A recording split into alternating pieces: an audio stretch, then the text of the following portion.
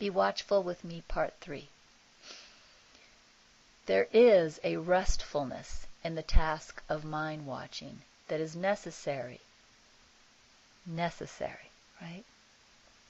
There is a restfulness in the task of mind watching that is necessary if you are to watch the mind without judging and without feeling guilty. If you are judging or feeling guilty as you watch the mind, you are not being watchful. You are sleeping.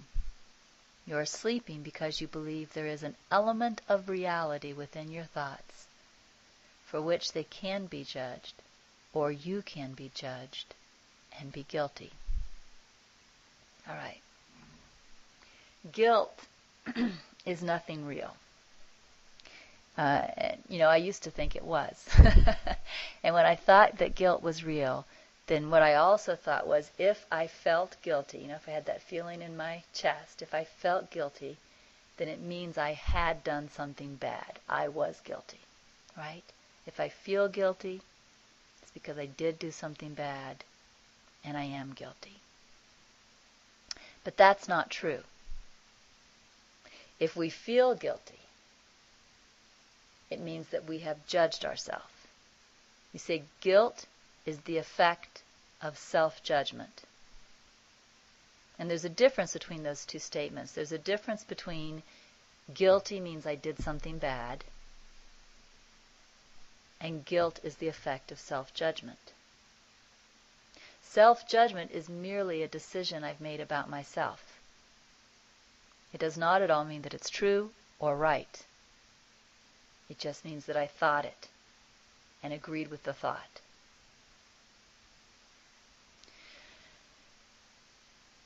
That was a tough lesson for me to learn because I really believed that if I felt guilty, it meant I was guilty. It meant that I had done something bad. And the way that I learned that that wasn't true, honestly, was through trusting Holy Spirit more than me. I had Holy Spirit telling me that I was innocent. And then I had my mind telling me, oh, you did that bad thing, you're guilty. And at some point, I had to make a decision. Who was I going to trust more? Was I going to trust what I thought about myself? Or was I going to trust Holy Spirit?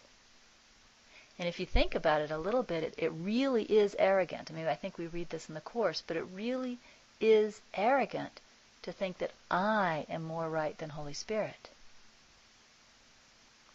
So at some point, even though my mind continued to self-judge and I continued to feel the effects of guilt, and in fact, I think you guys probably know that as we go deeper on this path, those effects of guilt can actually get stronger. I might do the tiniest thing, but the feeling of guilt within would be enormous, right? So even though my body and my mind are telling me how guilty I am, what I learned to do was just kind of say to myself, but I trust Holy Spirit more. I trust Holy Spirit when it says that I'm innocent more than the fact that I feel so damn guilty right now. I learned to trust Holy Spirit more than my own experience. And somehow that process magically worked, miraculously worked, to where I really began to see that my own thoughts of self-judgment weren't meaningful. I really began to see it in a truthful way. And I noticed that Lord Blue has his hand up. So Lord Blue, what would you like? Is it possible to not follow the true desire and not feel guilty for not following the true desire? That's a good question. And the answer is yes and no. The reason the answer is yes and no is you said, is it possible to not follow the true desire and not feel guilty? It is possible to not feel guilty, and that's what denial and projection is all about. So it is very possible to be not following our true desire And so, therefore, we're still listening to the ego all of the time, right? We're still believing we are the ego. We're listening to the ego, and yet we don't feel guilty. But what would be happening in that case is that we would be projecting the guilt. So we may not feel guilty ourselves, but that guy over there is guilty as hell, right? And that girl over there is guilty as hell. So we're going to see guilt. We're going to see guilt. We just may not feel it. What begins to happen, someone else is, exactly. What begins to happen, though, is as we begin to stop projecting, and by that I mean, when my mind starts telling me that that person over there is guilty as hell, and I start going within at Holy Spirit and looking at this instead of just believing it. What happens then is we start feeling the guilt at that point, because we're not going to project it. And that's when we have to start doing the belief of letting go of guilt entirely. He's not guilty, and I'm not guilty, because Holy Spirit says we're both innocent. And again, it's the same thing. We have to start choosing to trust Holy Spirit more than ourselves. Lord Blue, please go ahead. I see you have your hand up again. So you are saying that ego and guilt are necessarily always together. Yes. Yeah, and the reason for that is ego and judgment are necessarily always together. And so wherever you have judgment, you're going to have guilt. So either I'm going to feel guilt within because I'm really self-judging, or I'm going to see guilt projected outside of me.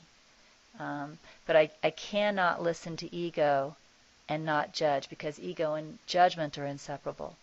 And guilt is the effect of judgment. So hopefully that answered that question. All right, so I'm going to go back to the message now. Again, there is a restfulness in the task of mind watching that is necessary if you are to watch the mind without judging and without feeling guilty. Okay, so the very first sentence, there is a restfulness in the task of mind watching that is necessary if you are to watch the mind without judging and without feeling guilty. So what he's really saying here is what I just said a moment ago to Laura Blue, is that the ego and judgment go together. So if I'm allowing my thinking mind, my ego mind, to be active, then it's going to see a thought, like maybe it'll see a thought, I think that guy over there is a real loser. And then might be, again, if I'm a course student and I'm trying to heal, but I'm doing it with the ego instead of with the Holy Spirit, there might be then a judgment on me for, there you go again, thinking, judging someone. When are you ever going to let go of this judgment? So if the ego is engaged while I'm trying to watch the mind, it's simply not going to work, because the ego is judgment. So when I'm watching the mind, I also need to rest the mind, which really means not let the ego be engaged.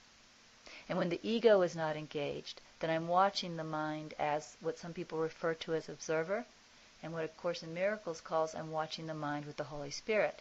What that means is I'm watching the mind without judgment. So I may see the thought in the mind that that guy is a jerk, but I'm able to see the thought in the mind without judgment. I just see, there's a thought. And the next thought might be, but that's just a thought I want to let go. That's not a thought I want to put belief in. That thought is not meaningful. That thought is not true, right? And I need to be able to rest the mind and watch the thoughts without the belief and without the judgment. Or else what I'm really doing is watching the mind with the ego.